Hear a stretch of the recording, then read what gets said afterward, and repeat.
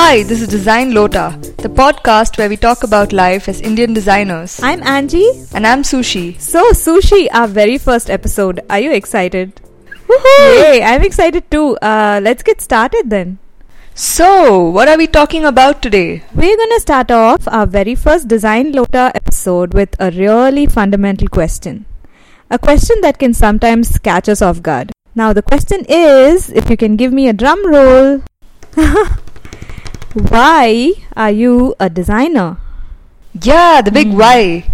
Why do we do this for a living and what's the story? Yep. We asked some of our friends who are designers and it sent them on quite an unexpected trip.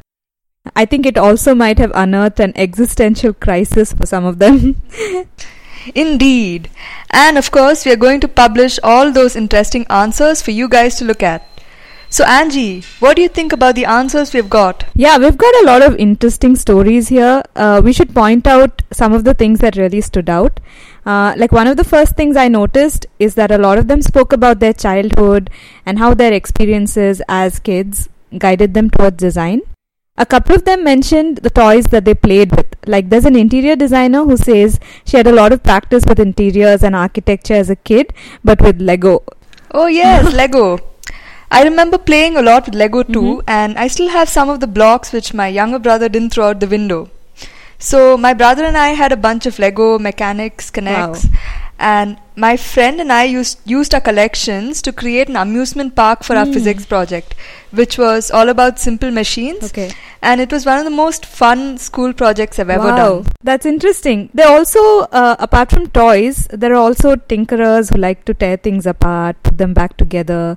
Like one of the designers said that he would fix wobbly chairs and broken radios. So I guess it becomes a part of growing up, right? Fixing things around the house, putting stuff together. I guess it's the environment that we grow up in. One of my friends comes from an artistic family that's in the textile business.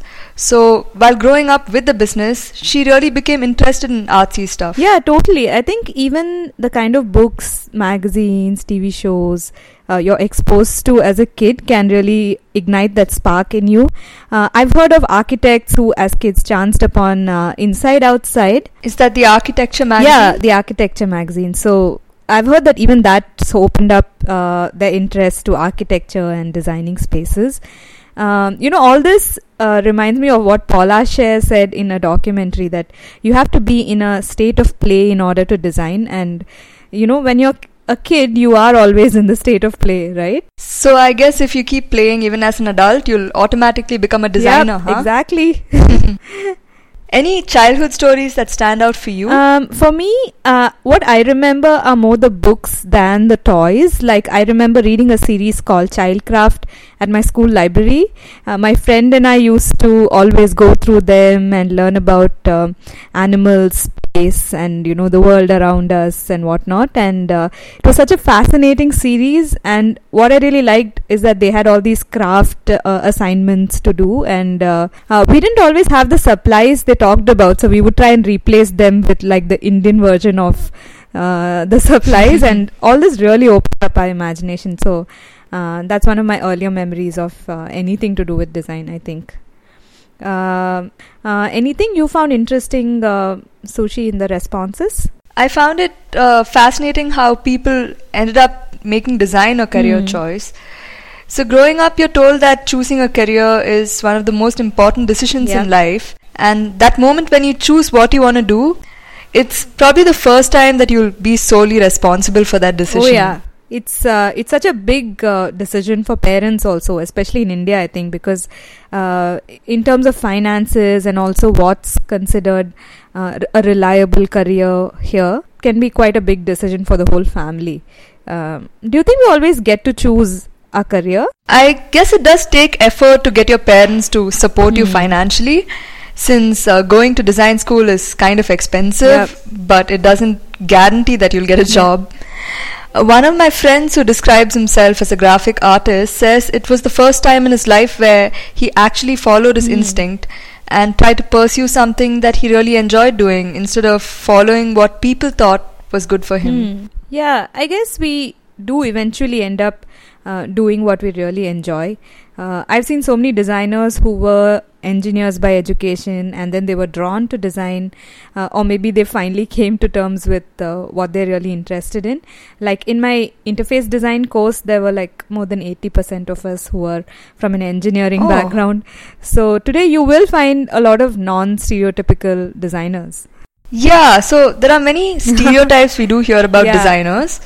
Like with me, when I first joined design school, people would automatically assume that I didn't get into medical college or engineering, and so design was a fallback option for me. But actually, I always wanted to be a designer, and it's not easy because you have to write an exam and stuff.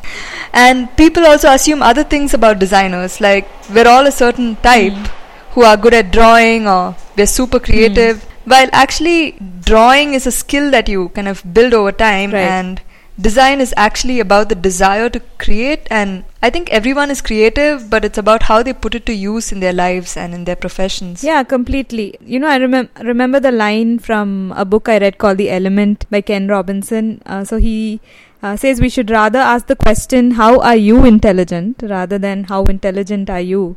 I think the same really applies to creativity also. Yeah, so there are all kinds of designers, but we also found some things that are common among the designers we've spoken to and met, right? Oh, for sure, Angie. Like, for example, the interest in transdisciplinary work rather than just single streams or subjects. For example, one might be interested in and excited by both the functioning of a metro train and the various aspects like the seats and handles, signage, the whole experience of it. Yeah, I think this also explains why designers seem to be dabbling around in more than just one kind of thing, right?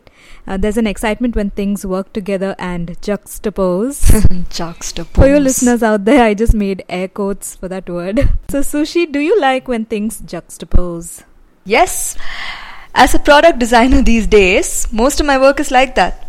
So right now I've been working on redesigning a factory space with my architect friend.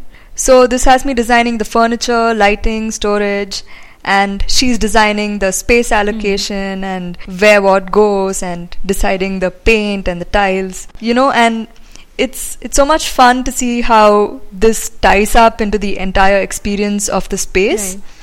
Rather than a single aspect of the space. Yeah, that's so fascinating how you're able to mix together so many different aspects in your product design. So we've spoken on childhood interests, career decisions, a comfort level with disciplines mixing, working together. All of these in some way do answer the question why we became designers, but we also found some deeper angles on this as well. Really? How deep? I'm talking like 4th or 5th cup of chai deep. This is the level after which the existential crisis also lies. I guess we've all been there. Usually it's in the middle of a long project, or when you're looking for that challenging project that will have an impact or make a difference, be a design hero. Yeah, it's interesting you should say that, because making a difference, as you said, or solving problems for people, making their lives easier or simpler in some way, these seem to be some of the deeper reasons people choose design. Yeah, there's definitely contentment and this rich satisfaction. For me, I think design is a lifestyle and a way of thinking that can't be separated from who I am as a person. Yeah, to sound painfully cliche, it's almost like you don't choose design, it chooses you. Yeah, very cliche. One of my favorite responses here ends with the line, "Design makes me a better human being." And I really like that, you know. I really love that. We should definitely explore that more in one of our future episodes. This has been so much fun. I know, it feels like there's so much more to be said, but right now let's just take some time to ponder over what we've heard so far. Yeah. And we want to hear from you guys, our listeners. Why did you become a designer? You should tell us your stories. Yeah, tweet to us at DesignLota, start a conversation. Also, tell us what you want us to talk about as Indian designers. And also remember to check out answers from other designers at designlota.com. So I guess that's all for now. Until next time, bye. Bye guys.